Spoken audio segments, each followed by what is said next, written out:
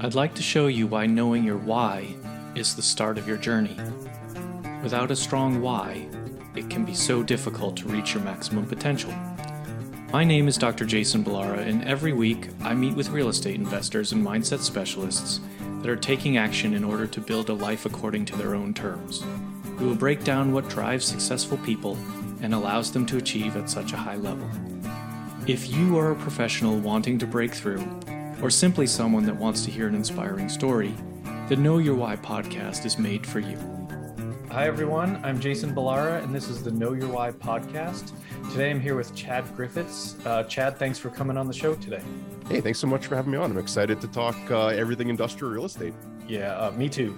Chad's an industrial real estate broker and an active investor. And so we talked a little bit before we started recording, but you're the first guest we've had on the show that is in the industrial real estate space. So it's something that's interesting to me on a personal level. It's something that I definitely would be happy to get into, but also I think it'd just be really cool to kind of dive in and see anything you can share with us. I would say, before we get into the nuts and bolts, can you just give us a little bit of your background and kind of where you started, how you got started, and kind of your path forward? Yeah, absolutely. So I got into industrial real estate in 2005 as a broker, and I thought I was actually going to be working in some of the more common asset classes. Like I thought I'd be working with office towers or perhaps shopping centers. And it just so happened the brokerage that I joined was heavily focused on industrial real estate. So just by pure accident and by luck, I'd actually say, because it's turned out to be a really good accident. I just got into industrial real estate by virtue of everybody else in that office was working out of it. So that was in 2005, still at the same company that I've been at since 2005, since became a partner at the firm. And in 2014, that was actually the year I became a partner, and I started investing in my own portfolio as well. So with a business partner of mine and several other passive investors that we've been actively investing in industrial real estate, trying to add a property every year. Started with a very small industrial, like a condominium bay actually, and have been escalating that every year. Earlier this year, I'm actually about 2 weeks ago, so late 2021, we closed on a $4.1 million sale. So we've been growing our portfolio over time and kind of just hoping to add a property a year. But I love industrial real estate. I think about it all the time. I work in it. I've got the majority of my net worth invested in it, and I just follow it pretty actively. So there's virtually nothing that I won't talk about when it comes to industrial real estate. Awesome. Yeah, like I said, I'm very interested on a personal level. I'll probably ask some, maybe you might consider them silly questions just to define things, but I'm really excited to dive into it. But I guess let's just start with, what would you define it for us? Like, what do you with all of the different real estate asset classes, can you define industrial real estate and what your focus on it there? Yeah, and even before I get into that, I would say don't feel bad whatsoever about not having much knowledge about industrial, because there's really no reason that the average investor would have knowledge about an industrial. It's not like you're taught that in school. Right. In fact, there's very little reason that you'd even be inside of a warehouse unless you worked in one or you were picking something up. So industrial is kind of that abstract concept, and I heard it described very well the other day by an astute real estate investor who said, the only thing I know about industrial real estate is when I make a wrong turn on the road and I end up in an industrial park, and I'm just trying to get my bearings on how I get back onto the highway. And that's a guy that owns a considerable amount of real estate, and he still had very little knowledge about it. So I would say it's definitely become more prevalent over the years. When I started in 2005, a lot of people, my friends and family, had no idea what it was. And I tried to explain it to them, and they just couldn't even conceptualize it because it was such an abstract notion. But now we're starting to see Amazon fulfillment centers all over, and I'm sure there's one in your market. In my market, they just built a 1 million square foot facility right by the airport. So we're seeing these big fulfillment distribution center type of buildings going up all over the place on busy roads, major areas. So it's becoming a lot more prevalent in people's mind. But that's only one portion of it. I'd like to break up industrial real estate into 3 subcategories. So the first one would be that warehousing and distribution type of industrial real estate. And those are just big buildings designed to store things. So there could be racks of storage. There could just be shelves. There could be equipment. There could be anything that's being stored in there. But the whole intent on that is that things will come into the property, they get stored for some period of time, and then they get shipped out. So that's really what an Amazon fulfillment center is. And there can be a full spectrum on sizes of those. There could be a 2,000 square foot condo bay, like the first one that I bought, all the way up to a 1,000,000 square foot Amazon fulfillment center. The other main category would be manufacturing properties. And those are all the buildings where things are made or produced or manufactured. And an example I really like to give is the Boeing factory in just outside of Seattle in Everett. So 4 million square foot building, which is like almost unfathomable at how big 4 million square feet is under a single I can't roof. even picture it. Yeah. It's astonishing. Like there's footage of it. If you go on a YouTube or just look online to see the Boeing Everett factory, it is incredible how big this 4 million square foot building is. But essentially all the raw materials come in, all the metal and all the materials that go into making an airplane come to the building. It's manufactured inside, produced into these massive airplanes, and then shipped out to the end customer. That's kind of that manufacturing side of industrial real estate. And again, it can go from a 2,000 square foot bay where someone makes small widgets all the way up to a 4 million square foot massive manufacturing facility for airplanes.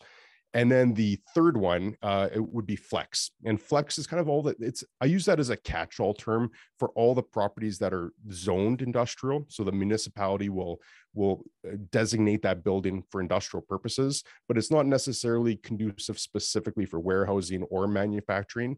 And there's a ton of different uses that can go in there. You can see car dealerships, you can see churches, you can see bottle depots, self-storage, anything, almost anything you could imagine that's like a traditional retail or even an office use can go into some industrial zonings. So you have a building that looks like an industrial building, it's zoned industrial, but there's an office user that's in there. So that's kind of that flex category of industrial, and it's the catch-all for everything that's not manufacturing or warehousing. But once you kind of get your head around the fact that industrial is distinct in that regard, where you can have two different buildings that have two completely different uses in there, you start realizing how much potential there is for having to learn everything that's in there, because you wouldn't find that in an office building, right? Or a shopping mall. You're not going to have two completely different companies that operate out of there. Other than a retail store, they might have different things that they sell, but it's not a completely different use. And an office, you might have an accountant in one space and a lawyer in another, but fundamentally those aren't different uses. But in industrial, you could have completely different uses in two buildings that look exactly the same. Right. Oh, that makes a lot of sense. Thank you for that description. I think that's actually very helpful. And so I actually like that you sort of invest in it and also you're a broker, because that's obviously two different sides of the coin there. And I often, when I talk to brokers, I mean, the question that pops into my head always is like, why don't you just buy the deals? Like it's like brokers control the market. You have first access, right? First look at most everything. And so it's like in my mind, I just imagine the brokers with all the opportunity to, kind of snatch up all these deals. So it's kind of cool that you are on both sides, and we can dive into that too. But so my understanding is, sort of through the whole COVID, the pandemic and everything like that, is that really the two asset classes that have performed the best have been multifamily and industrial. And I've heard people say one or the other was, sort of better. I'm not sure how, probably depends on what market you're in and things like that. But I also saw, I have an Amazon fulfillment center very close to my house that was very recently built. And I'm not sure that I've ever seen any construction project happen so quickly. I don't know if that's because it's Amazon and they have sort of infinite funds to go ahead and make that happen, or if that's how it just is in sort of industrial when they're putting up these structures, because I assume they're a bit more of, especially if it's warehouse and these fulfillment centers, it's just some walls and a roof and then, a lot of storage inside. I know that's oversimplifying it, but maybe in terms of construction, it's not, you're not putting in bathrooms and kitchens and all of that. It's a little bit less. But what do you, I guess, what kind of people do you feel like gravitate towards, purchasing, investing in industrial assets, and like, how would you advise someone who wanted to get started in that space as an investor? Yeah, and it's interesting you bring up the comparison with multifamily and industrial doing so well over the last, I mean, you could probably even say the last 2 years plus, Yeah. Is because you're right. I think other asset classes have had some challenges. Offices, people haven't been going back to work as quickly as people would have liked. Retail, everybody knows about the struggles with brick and mortar retailers. So that multifamily and industrial has done quite well. I think that in itself is what tempts people to look at industrial, is that they hear that one asset class is doing well, and that's just a natural human tendency to want to chase yield. Yeah. And if people are seeing that opportunity, then they start exploring it further. The trajectory I see quite often with investors that get into industrial is that they typically have some experience in it already. So perhaps they owned a company that had occupied industrial real estate. Their company was in it, and they had some familiarity with what it took to have a functional building, or they had run the course of perhaps being frustrated with the multifamily side. And that could either be on a management standpoint and just how time intensive it is to manage a portfolio of multifamily properties, to just the challenges of dealing with residential tenants, of the constant turnover. If you consider a $4 million property that we recently closed on versus a $4 million multi-tenant building, you're probably dealing with, I'm just hazarding a guess, 25 to 30 tenants in a $4 million multifamily building. Obviously it could go either way depending on the size and the area and all that. But if you're dealing with 25 to 30 residential tenants versus the one that we just closed on has 5 tenants, it's just a lot easier to deal with 5 commercial tenants, particularly since the shortest lease that we have in that property is 3 years. And one we just renewed for 5 years. So they're longer term leases. We're only dealing with 5 tenants. The turnover isn't nearly as much. So there's benefit for an investor that's just getting tired of dealing with residential tenants and everything that goes with that. That's not to say that one is necessarily better than the other. I know some very successful multifamily investors that love the space. Their approach is that it is, so long as they're competitive with the market, people are always going to need a place to live. Your downside risk is basically undercut the next cheapest guy by $50 a month, and you'll be able to rent your spaces pretty easily. I think that there's a margin of safety in multifamily that doesn't necessarily exist in industrial, because while there's pros and cons with investing, or pros with investing in industrial, there's the ancillary, which is the drawbacks, or that higher degree of risk that comes with it. So I found that that's usually what it is. In my experience anyways, brokering deals with new industrial investors, is that they either had some experience with it by operating out of the building, or they're just other real estate investors who are attracted to some of those intangible and tangible benefits that industrial can offer. And you mentioned it, but what would you say, you kind of touched on the pros, but what would you say would be the cons of investing in industrial real estate? The downside risk. So I take the approach that industrial real estate should actually be a scary proposition for a new investor. And that's probably contradictory to what a lot of brokers would say, where they'd say industrial's great. Look at all the news, how well things are going. I actually take the approach that industrial real estate should scare new investors. And I say that because there's so much more potential for downside risk. And I'll give an example. Let's say that there is a building that was custom built for a specific company.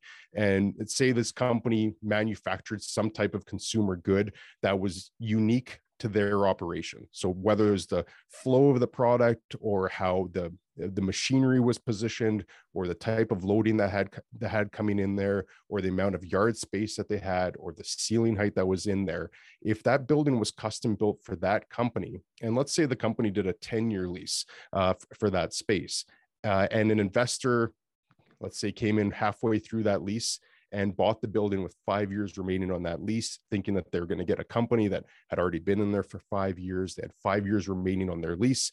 They got it at an attractive price where everything looked good on a pro forma.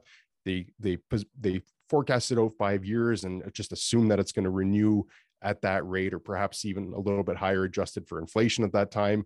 And they start modeling out how good that could look.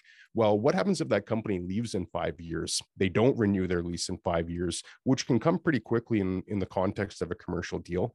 And now you're in a position where you own a building that was custom built for that specific type of company. And now you have to find a company that can either take over that specific build out that was made for that company before them, or you're going to have to put a sizable amount of money into retrofitting it for the next tenant.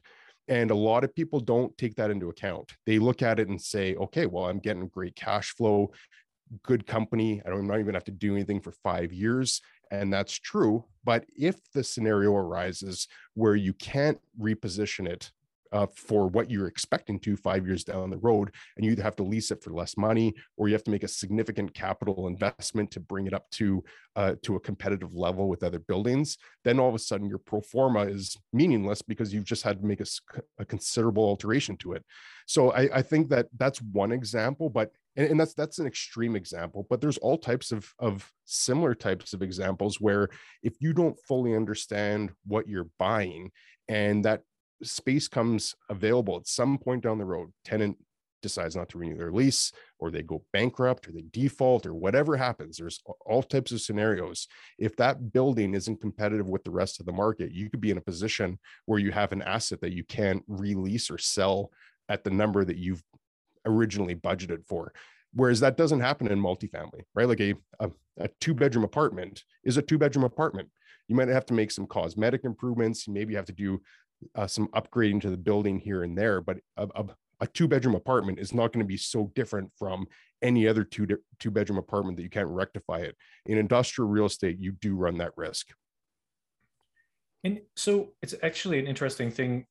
You're talking about, if you have to retrofit it for the next tenant, so that falls to the owner of the real estate generally. And I'll tell you sort of the reason why I ask that is I'm a veterinary surgeon. That's sort of my day job. And I have a number of friends that I know that have opened practices, and they've gone into buildings that were like, one example was a furniture store. Another example was actually, I think like a manufacturing type building, like an industrial type building.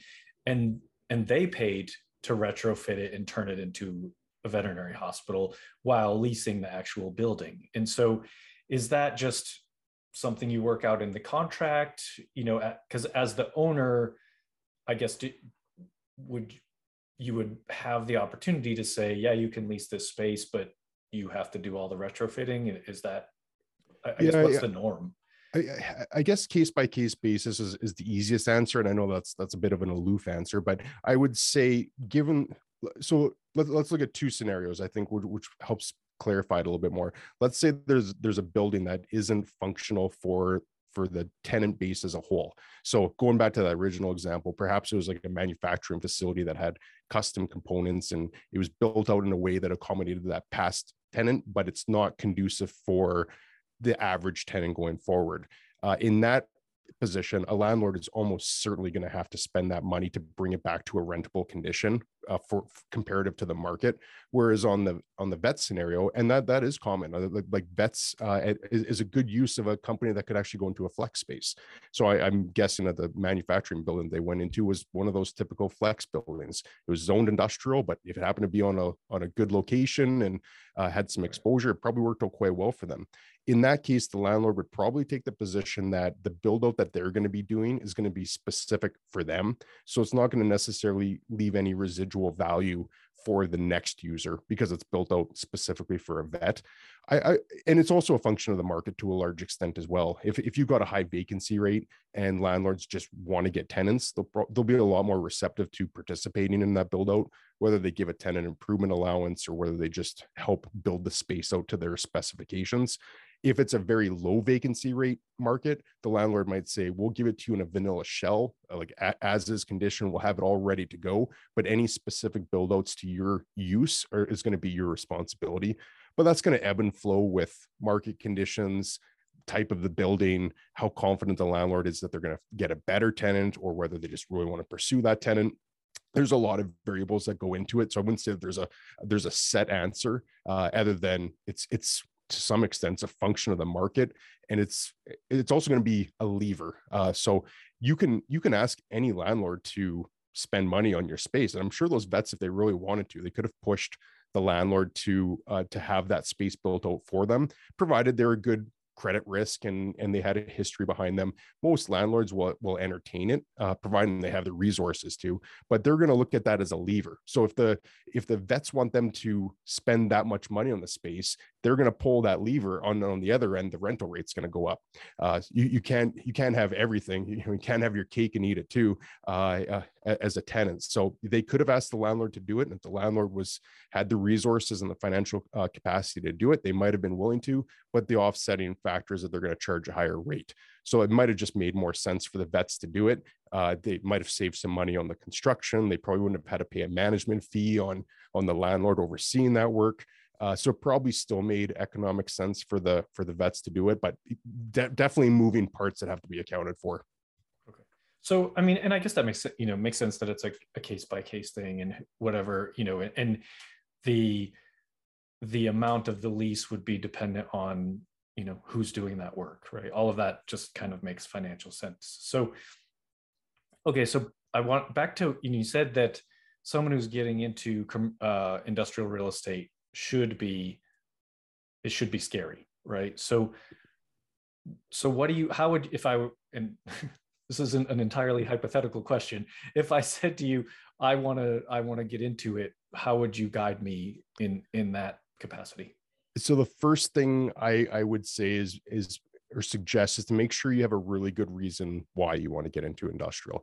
And that sounds probably obvious, but I think going beyond that surface level of just saying, well, it's interesting, I hear it about in the news, and I want to get a good return. I think that the more important thing is why industrial. Is why does industrial need to be that vehicle, as opposed to multifamily still being a very viable opportunity itself. And I think that requires some introspection on why. So what is it about industrial that is attractive beyond just saying, I know a guy who did it and he had some success with it. I think it requires someone actually going and digging into it a little bit more and say, okay, well, let's actually look into the market a bit here. Let's read some recent market reports. Let's find out what's currently available. Let's get an idea on what cap rates are, or what properties are selling for per square foot, what the lease rates are, and then really starting to get an understanding of what industrial real estate is. And then there's strengths and there's limitations with it. But once someone actually goes through the motions of saying, okay, well, I've actually looked into this a little bit more, and this is something I'm very interested in pursuing, then I think you found your why, right? I think you say that these are the reasons why, beyond just hearing a snippet or hearing a recommendation from a guy like me who's saying it's a good investment. I think it involves peeling back that onion a little bit more. And to do that, I think it requires someone to be self-motivated to start reading a couple books on it, reading some articles. One website that I recommend all the time is globestreet.com, globest.com. And they've got a ton of awesome resources. All you need to do is sign up for a free account. It doesn't cost any money. They break news articles into categories, so you can just read industrial news. And if you were to commit to that for a while, drive through some industrial parks, get a better sense of what's happening in your market, and you had at the very minimal level have a better idea of what industrial real estate is and what's happening in the market, and you decided that's what you want to pursue going forward, then I would say just start be prepared to be patient, but start looking for opportunities. So look on brokerage websites, look on classified. Sometimes small owners put things on classified ads, or they might put a for sale sign up in front of their property. I would start going through the motions of looking at properties, start touring properties, start looking at their rent roll, start analyzing how leases are going to start coming up, and really just commit to being a student of the game.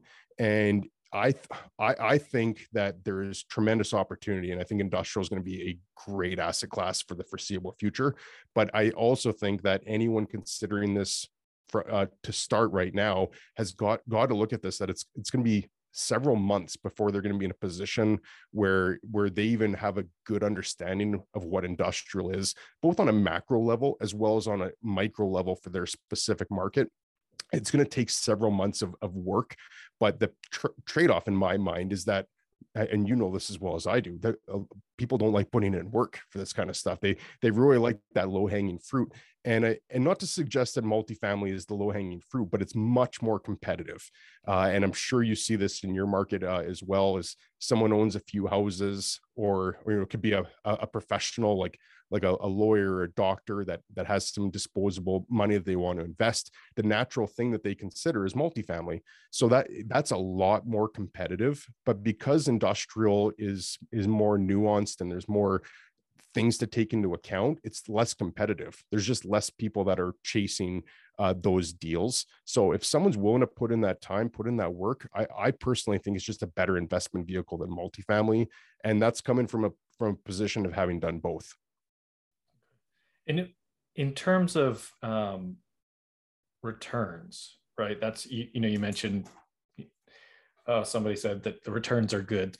Someone, and that's why I want to do it. So how do you feel the returns in a, industrial versus multifamily, or how do you think that measures up, I guess, against the other asset classes? Yeah, on a strict cap rate basis first, and then maybe we could get into like an IRR.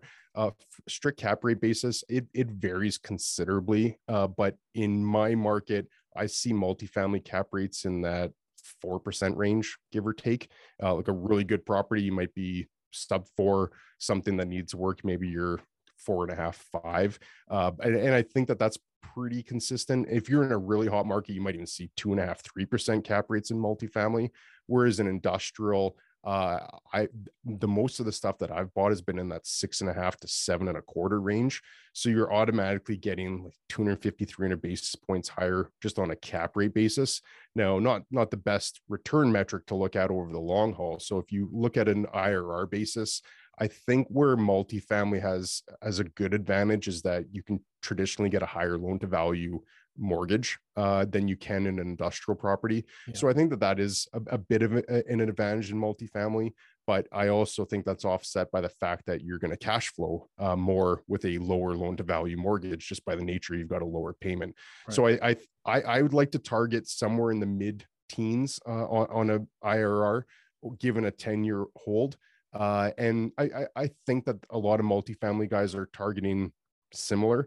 Yeah, I would say that sounds about the same. Yeah, I think a lot of multifamily guys are there. I don't necessarily think that the returns are that much different, to be honest with you. I don't judge the merit of industrial simply on the returns. I think the returns are good. I think you can make those returns, but I judge it on the fact that it's just so much easier to manage. You're dealing with long-term tenants. You're dealing with companies that have resources. Like, you get to see their financial statements. You see how much money they have in the bank, how much they've been allocating towards their rental expense. You get to do a pretty good underwriting as a landlord in commercial real estate. And then you don't have the same turnover. You don't have an overarching legislation, which I know is different market to market, but a lot of municipalities will restrict you from just evicting a residential tenant after a month of not paying. There's a process that you have to go through to work through those channels, and rightfully so. No family wants to be kicked out onto the street because they missed a month of payment. But in commercial, it's traditionally just contract law that you're governed by. So you've got different options of recourse for distress situations as a commercial landlord versus multifamily. So there's all those things that I just like better about the process of investing in industrial real estate. I think, and I suspect most investors that have done both would say the same. The returns are actually probably pretty comparable. Okay. Yeah, and I guess that's in part why it interests me, is that, if the returns are the same, wouldn't it be nice to have less work involved in terms of the management and stuff like that, where it's just, I assume most of them are triple net leases and you're just kind of, Yep.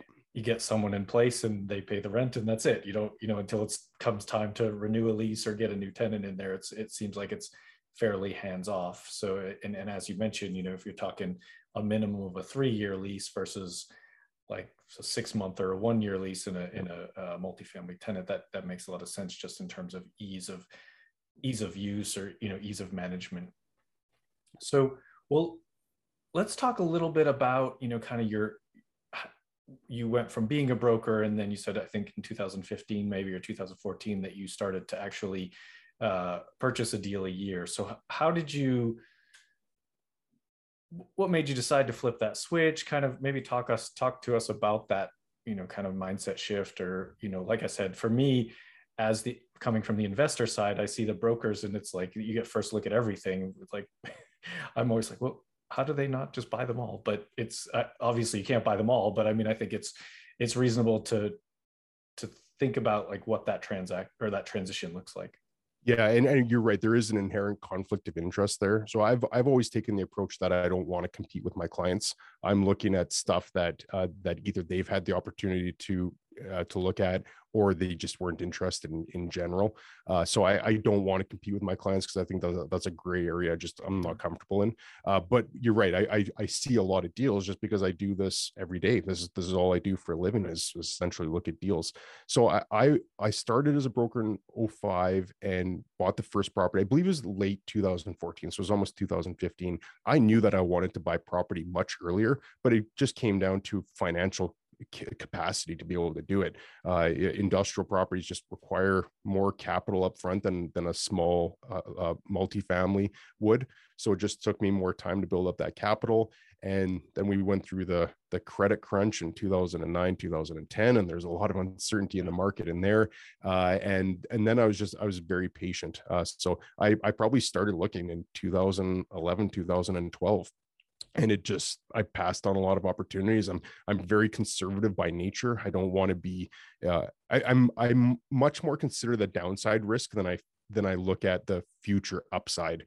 I think that take care of your downside risk first. And so long as you've got holding power and time on your side, there's a lot that can come from paying down a mortgage, growing top line revenue, and getting some market appreciation. That the real estate can be very attractive, even if you make a mistake. Time has a way of ironing out mistakes. But I like to look at downside risk protection first. So I looked past a number of properties before I was even willing to do it, and just happened to come across one in 2014 that made sense, and that's the one that I got started. But that kind of emphasizes what I was saying earlier about it's a patience game. I think someone really needs to have a thorough understanding of what the market is, if for no other reason than they're hedging that downside risk. Because I could tell scary stories about guys that have lost a lot of money in this business by rushing into something or not thinking through everything that could go wrong. And that's the worst thing an investor can do, in my mind, is make a rushed decision just because they heard something about it or they had a good feeling about it. I still think that missing out on an opportunity is still better than making the wrong opportunity, or purchasing the wrong space, I should say. Yeah, sure. Yeah, I guess you don't. I mean, you don't lose any real money by not buying something. No, I guess mean, you maybe a little bit of opportunity costs, but yeah, you don't. Yeah, or like some soft costs too. Like you might have spent a bit of money on reports and a little bit of time, but that's pale in comparison to losing 10, 15, 20% on an asset. Yeah, absolutely. And so you said you started with a 2,000 square foot. 2,000 square foot industrial condo. So it'd be a manufacturing condo is how I would classify it, and I actually still own it. I've bought and sold some other stuff since, but I still actually own this one. It had a kitchen equipment repair company that was in there when I bought it, and they were in there for 5 years. And I think I bought it with 6 months into the lease, that 4.5 years or so in there. And their whole business was just repairing kitchen equipment. So restaurant would have a stove break down, and these guys would be dispatched and they'd go try to fix it on site. And if they couldn't, they'd bring it back to their shop and replace parts or whatever they had to do. And I use that story actually because it illustrates just how diverse the industrial real estate market is. Like, nobody would think that all this kitchen equipment breaks down and somebody has to fix it, and there's a warehouse full of broken down kitchen equipment and parts all over. And that's what we had in there. They since retired and closed down their business, and we backfilled it with a machine shop. But that's been a great little bay for us. It's we had 1 month of vacancy in the last 7 years where we had to basically just do some cosmetic work for the machine shop that moved in there. And that was it. We had 1 month of vacancy, and I've probably been at that bay 10 times tops. I don't even know if I've been there 10 times actually in the 7 years that we've had it. Yeah, that's about as low maintenance as I think you can expect with any investment, really. That's great. So then, and this may not apply to all of them, but are you syndicating, or are you're sort of buying these with yourself and partners? How are you? We haven't syndicated yet, which part of it was just an intentional process where we wanted to be active investors. I've got one main partner. Him and I are in on everything together, and then we've got different partners. So to some extent, we've brought in outside capital, but it's all been very close friends or family, and we'd start an LLC or an incorporated company for every individual property. So we didn't syndicate it where we took a lift and we sponsored the deal. We've got all of our own capital in it as well. But at some point, I do want to consider that syndication route, because I think that's an attractive investment vehicle for people that want to invest passively without having to actively source deals, manage it, oversee it, and then dispose of it. So it is something that I will explore, but our intent was we wanted to invest our own money. We wanted to build our own portfolio. And then a byproduct of that is that we get to build all this experience as well. So we can show what our track record has been and show what our losses and wins have been side by side to help give people a little bit more confidence. Yeah, no, that makes total sense. I'm mainly just curious. I actually really like the joint venture model, so I think it's a much easier process than syndicating is too. So it's kind of like just a group of business partners or friends, family, whatever it is, just going out and getting these things. No securities lawyer, none of the other high costs and accounting and reporting that comes with it. Right. There's a lot of benefits, ancillary services when it comes to syndicating. So after that, you said you were getting a deal a year. What other sort of things have you added to your portfolio there? Yeah, so we had another industrial condo that we bought right after, and ended up doing a blanket mortgage on the two of those. We since sold that second condo, but we've added those are the only two condos that we've done. We've since just increased the size of it. So we've got a multi-tenant building about 20 minutes from our main office, which is that was the next one that we added. We added a single tenant manufacturing property, which is about 16,000 feet on 4 acres, leased to a single tenant Fortune 1000 company that's in there. That one's interesting from the standpoint that we've got a lot of equity in there, and we've got one tenant. So if that tenant doesn't renew, that could be an interesting conversation at some point in the next 3 years.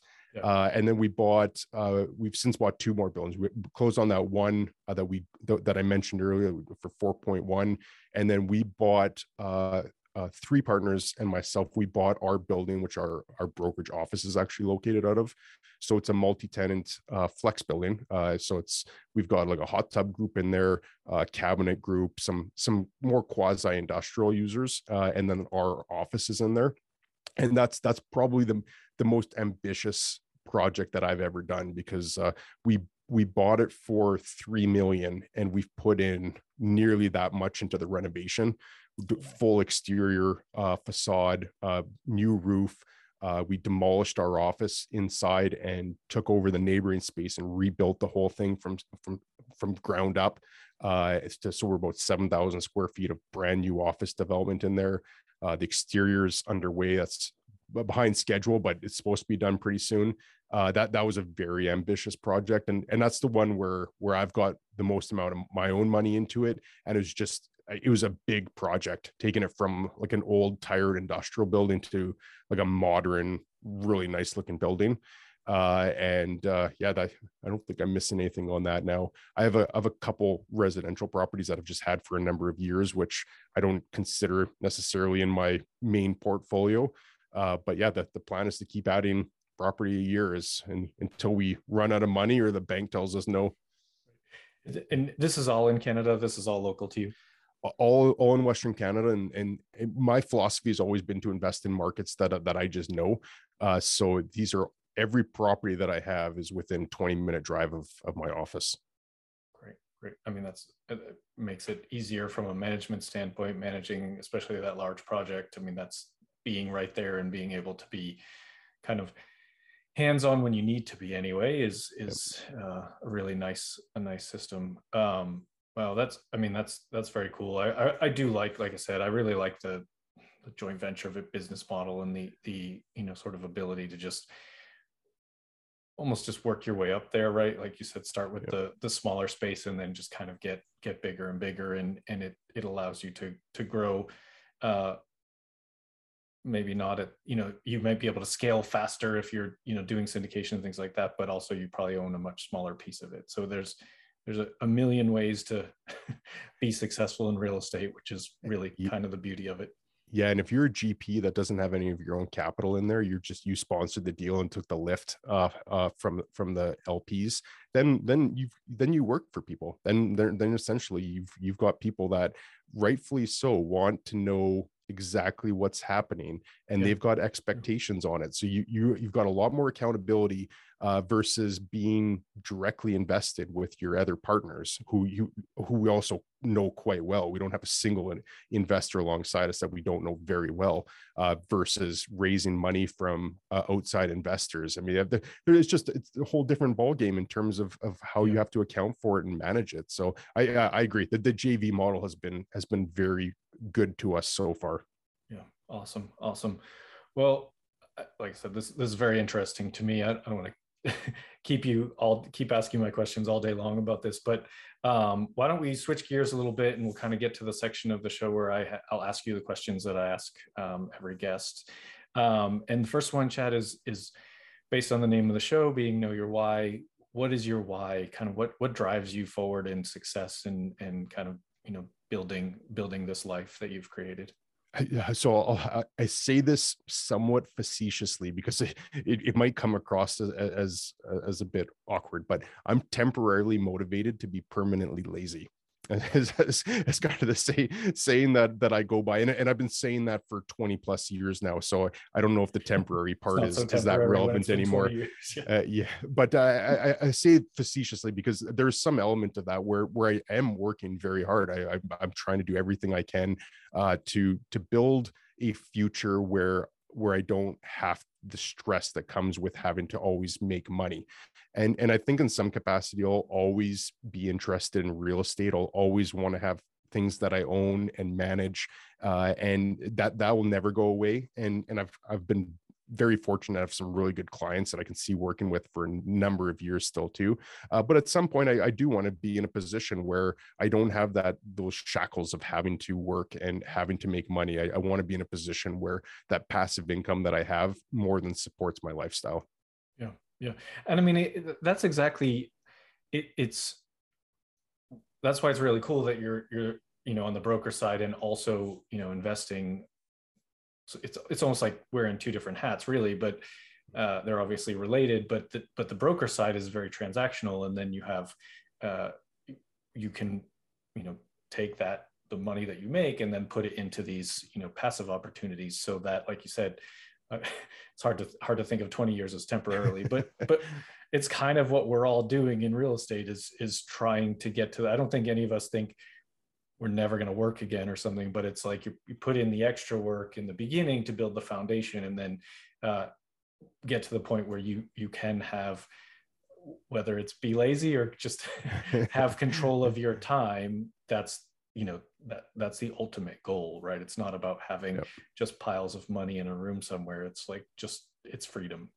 Absolutely. Freedom is temporarily motivated to be permanently free. Maybe that's a better way of describing it. Exactly. Yeah. That's, you can adjust your mantra, but it makes total sense. And I what you said, and it resonates in it. And I think it's actually very, very nice, sort of concise way to say what I think almost every real estate investor is after, in terms of just the I'm going to work really hard now because I'm looking at what my future life looks like. So that's cool. Second question, tell us something about yourself that maybe isn't common knowledge. Something, a hobby, a special skill that you have, anything that you're interested in that maybe not everybody knows about you. Yeah, I love Lego, which is probably the nerdiest thing. I've got two young boys, and as they were growing up, I was a big Lego fan when I was young too, but there was probably a good 20-year stretch where I didn't do Lego at all. Yeah. And having two young boys, I rediscovered my love for Lego. And I don't think I have anything in here, but I've got another bookshelf not too far from here where I've got like the Merce container ship. I've got some of the architecture ones like Falling Water and Farnsworth House. I've got so much. I've got all the skylines from the architecture. We did the Bugatti last year. My kids' rooms are full with Lego. Like it's not even a hobby. It's probably a problem. How old are your kids? 11 and 8 now. Okay. Yeah. Mine are about to turn 3 and 7 months old. So they're still, they have the Legos that are like this big, you know what I mean? The giant block Legos. Yeah. But it is funny what, most of us as adults, you kind of get away from playing with toys, but then it's like I get my kids stuff, and sometimes I'm like, it's actually pretty cool. Like, we just got our son this little, it's like the most basic of remote control cars that you can have, but it's fun. Like every once in a while, me and my wife will be driving it around the kitchen, and he's like, "That's my car." It's just, it's a silly thing, but it's like it lets you get back to, childhood is a fun time. So it's kind of like I totally can see. I didn't even know that all those Legos, like the architecture, that sounds really cool to me. Like some of the Lego stuff I see, I'm like, I don't really have an interest in building that, but like doing the architecture pieces and stuff like that, I think would actually be really amazing. So I'll look forward to that someday when my kids get a little bit older. Yeah, the really cool one is the Empire State Building. So they've done a couple over the years, but the newest one is 2.5 feet tall, and it's incredible. It was just fun to build. So yeah, that's something that a lot of people don't know. As a full-on Lego nerd. Very cool. I like it. All right. So if people hear this and they want to reach out to you, what's the best way to touch base? We'll put in the show notes whatever you want as well. Yeah, email is always great. Griffiths, CRE@gmail.com. And then if people want to check out any of my videos on YouTube, I talk about industrial real estate extensively. Just try to share any knowledge that I can. I think I'm really the only person that's talking about it somewhat consistently. So if you just search industrial real estate on YouTube, you'll find my channel. I'll send it to you as well, Jason. I think we have the link, so we'll that'll be in the show notes for sure. Either way, but yeah, that's like it's interesting. It's a fascinating asset class to me, but I and you obviously know better, but it seems like it's not talked about nearly as much as it's crazy actually how little information is out there. And we're in the modern age. We're 2022. You would think you could find information about virtually any topic you want online, and I would challenge people to find one really good book on industrial real estate. I would challenge someone to find it because it doesn't exist. And I read everything possible that has industrial in the title, and I'd challenge someone to find one good book on it. So it's crazy. It's for whatever reason, that is an inherent natural barrier to entry to investing in this business, is that there's just not a playbook on what someone can follow. But for those people that do turn over every rock and go through the motions and become experts in it, I just think it's a wonderful investment vehicle. But I caveat that by saying have a healthy amount of skepticism and fear going into it, because there's a lot that can go wrong too. Yeah, sure. Well, I'm placing down the challenge here for you to write that book. It seems as though you have the knowledge. So maybe that's your that can be in your future future list of goals or future to-dos. You can be the guy, the foremost expert on industrial real estate, and put out the book. It'd be another passive stream of income for you. Yeah, it might be a 5-year plan. It's I don't know if I've got the bandwidth to do it right now, but at some point, yeah, it's if somebody doesn't, I might take on that challenge down the road. There you go. That'll be cool. I will certainly pick it up. Last question for you, Chad, is what advice would you give to someone, maybe a few years behind you in terms of their investing, career and thing? What would you tell them to kind of help them succeed?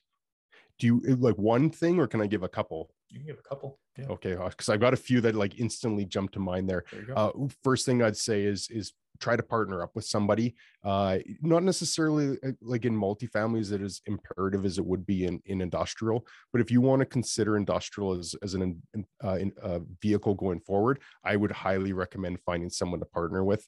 And that can be someone that's already done it. That can be someone that has complementary skills, like a lawyer or an accountant or a mortgage broker, somebody that has some insight into the industrial real estate market that perhaps covers any blind spots you have. I think is probably the single biggest recommendation I'd make to a new investor is don't go in it alone. Like I said, I've had partners in everything that I've done, and I'm very grateful that I have. Not only did it just give us more capacity to buy, but it's just having somebody check those blind spots and identify things that you might not even be thinking of, and just brainstorm ideas. That'd be the first thing that I'd recommend. And then 2 more quick things. I'd commit to being an expert in the market.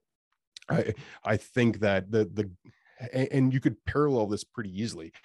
Picture one guy that has some money, sold a couple properties, has $1 million in the bank, wants to invest in an industrial property, and just finds one that he likes and buys it.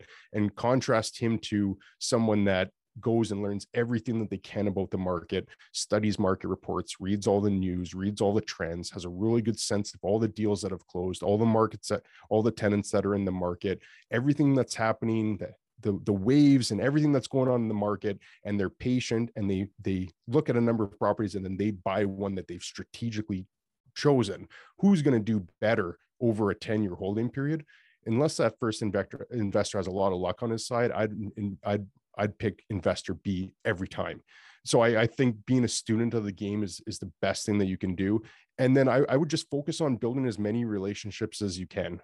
So get to know lawyers that are active, mortgage brokers, commercial brokers in your market.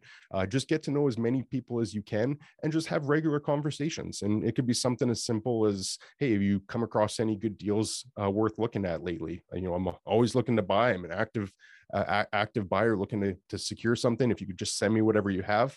I think you combine those 3 things about having a strategic partner, being an expert in the market, and knowing as many people as you can in your specific market that you're looking to invest in. I think you've got as good of a chance as succeeding as an investor as anybody. I'd put that investor's track record up against a very sophisticated investor, just because of that commitment to those 3 things. So those, and I don't think one being really good at one replaces the other 2. I think all 3 of those kind of have to move in tandem. Yeah, no, that's great advice. And honestly, I would say that can apply to any asset class. If you do those 3 things in whatever asset class you want to invest in, I don't know that you have a choice but to be successful. I mean, those are the key components. So phenomenal advice. And this has been a really great conversation. I really appreciate your time, appreciate having you on. I think really a lot of great information, and will help people, anybody who's interested in industrial real estate, and really the ways to get started. They can, and it's great that you're putting out all the content on your YouTube channel, because I think that'll be extremely helpful as well. So thank you for all of that, and thank you for your time today, Chad. Yeah, my pleasure. Great questions. I love chatting about it. So yeah, thanks again for having me on the show too. Absolutely. All right. Well, I guess we'll sign out for today. Thank you, everybody, for listening, and have a great day. Thanks. I'd like to show you why knowing your why is the start of your journey. Without a strong why, it can be so difficult to reach your maximum potential. My name is Dr. Jason Ballara, and every week I meet with real estate investors and mindset specialists that are taking action in order to build a life according to their own terms. We will break down what drives successful people and allows them to achieve at such a high level. If you are a professional wanting to break through, or simply someone that wants to hear an inspiring story, the Know Your Why podcast is made for you.